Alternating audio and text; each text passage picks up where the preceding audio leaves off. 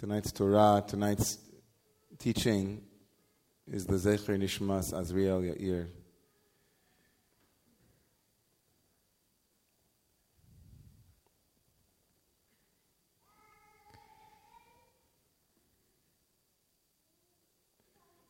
It's so interesting that every year around this time,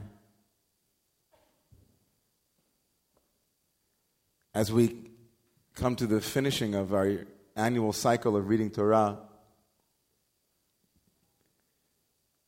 that undoubtedly the most important character in the entire Torah, Moshe Rabbeinu, Moses, our teacher,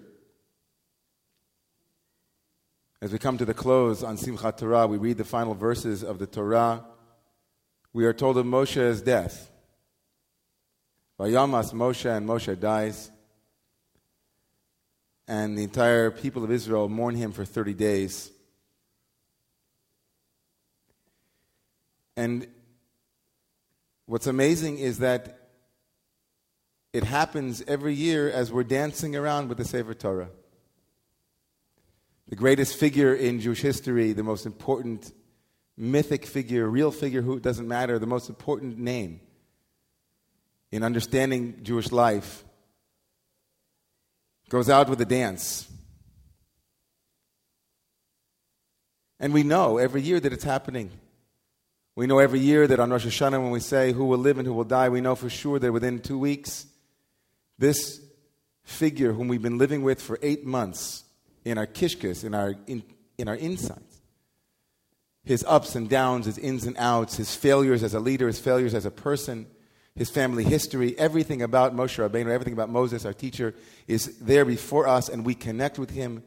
We feel intimately his life, his struggles. And then he's gone. It always bothered me. And I wondered, where have you gone, Moshe? Where are you now as we dance around with your work of art, with your masterpiece, kissing her, choosing verses from her, promising to live according to her insights and her wisdom? Where are you, Moshe? Or maybe the Torah would say, Moshe, Moshe, twice. Where are you? And this year, this complexity, this perplexity hit home in a unique way for me, as I got word that one of my dear friends had passed as well on Simchat Torah. And I wondered to myself, where are they, you know? Where is the space that they were holding?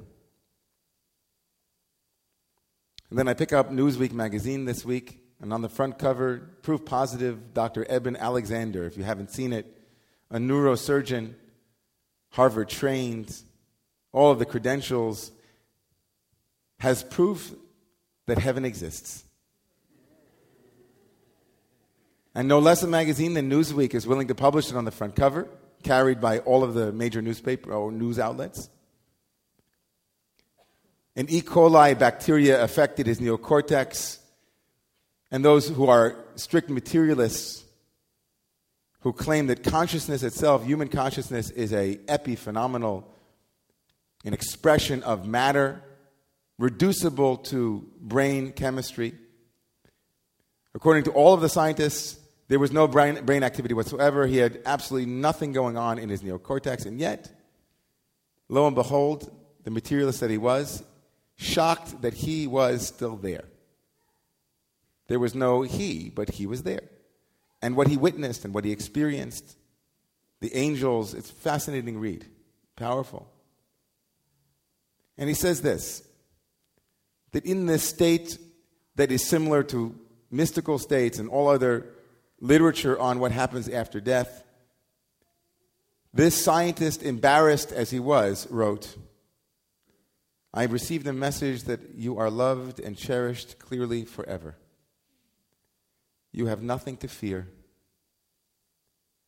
There is nothing that you can do wrong.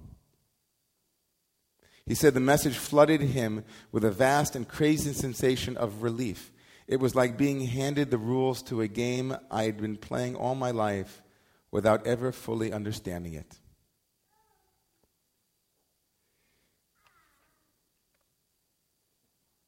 So I thought to myself, maybe Moshe is still here.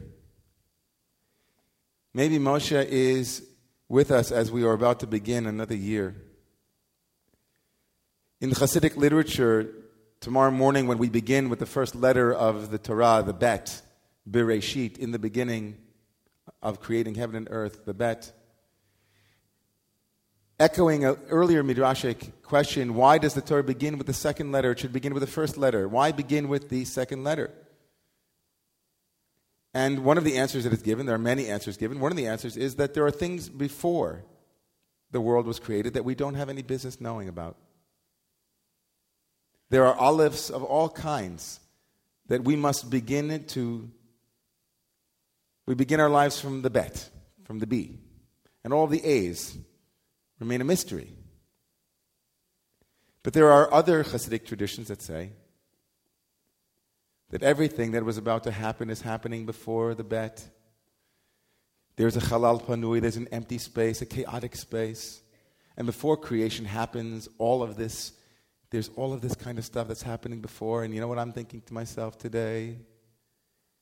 Moses, who went before us, whose entire life was a life of courage, of willingness to step into fear. No, God, I can't go, I can't speak, I can't speak, God. No, not me. Moses, who lived in exile for years. Moses, the wounded healer. Moses, the terrified leader. Moses, who was willing to show us courage, has shown us courage again because Moshe Rabbeinu, Moses, our teacher, is before the Bet of tomorrow's Bereshit. Moses went forward into the chaotic space of unknowing, and from that place wrote the Torah that we don't have his name in, the Torah of Genesis and everything leading up to Shemot. It's all Moses, and Moses beaming us from a place beyond our ordinary consciousness. Moses went forward into the place of terror in order to also blaze a path for us to step into fear. And then out comes a teaching. You see, when the Torah is rolled all the way this way, the way we had it on Simchat Torah, and you can see the last letter of the Torah, and next to the first letter of the Torah, you see that it's all one circle. And we Jews don't believe just in linear time, we believe in circular time. We don't just believe in a beginning, middle, and an end, but a circle that never ends. And so Moshe, in the circle that never ends, says to us that after my death comes creativity. After my death comes rebirth. After my death comes a world where you can count days and nights, and there is order after chaos. Moses leaps into the space between the end and the beginning and says to us, trust me. With faith, you can go anywhere. With faith, you can step into any place. And with faith, you can go on this journey even to the darkest place. And know that Bereshit bara Elohim, there will be a beginning. There will be creativity, there will be life. And it will begin again. He teaches us that we begin to see that true safety in this world is not the absence of danger, but the presence of something even greater. The presence of a faith born in the heart, sustained by a spirit of serenity, trust, and courage. So I wanted to call out Moses tonight. I wanted to say, Moses, even though we danced with your Torah last week, it wasn't lost on us that you're gone. But we too have faith. And we will do what we always do. We will rise again tomorrow. We will begin from the space that you have been shining upon us year in and year out, from the space of unknowing. From that place where love is the message and we have nothing to fear, you have gone before us and you have told us a new world is yet to be born. Trust me. Trust me. I wanted to finish with a teaching from Rav Nachman. Rav Nachman of Breslev wrote in the Likutei Moharan in the 66th Torah that the reason why the Torah says, when it calls upon the righteous, it says their name twice. It calls upon them with two names, Moshe, Moshe, Abraham, Abraham, Noach, Noach, in echoing an earlier Midrash, where the Midrash says, are there two Moseses? Are there two Noahs? Are there two Abrahams? No, but there's a Noah above and a Noah below. It says, Rav Nachman of Breslev, Vida, you should know that the way that the righteous die in this world is this way. The upper self, the upper Ruach, is pulled down into this world, and when it's pulled down into this world, it connects and it unifies with the lower Ruach, the lower spirit, and they become one. But the upper spirit can't live in this world for very long. And at that moment, when it can't take any more, it pulls the lower spirit with it, and they both ascend. He called that the kiss.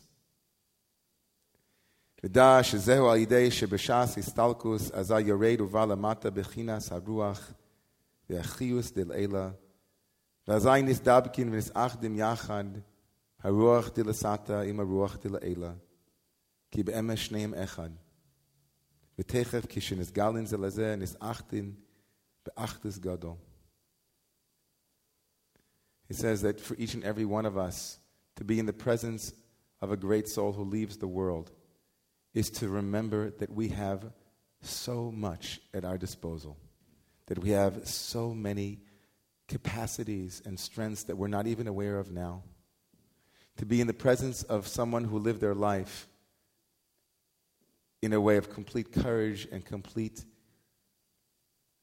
vulnerability and openness, to go into the dark places and the fearful places, we are all elevated by their example. So I want to bless you, and I know you bless me back. We're leaving behind us the high holidays, and we've left behind Moses. And now we come into the dark part of the year. There won't be any holidays for some time, and we will be sustained through our Friday evenings together and Saturday mornings, kindling a small light in the heart. I want you to bless me, and I bless you back, that you promised to move into the places of fear with the faith that Moses has given us. That you too will jump into the place of the Aleph, of the unity, knowing that someone went before you and many will come after you.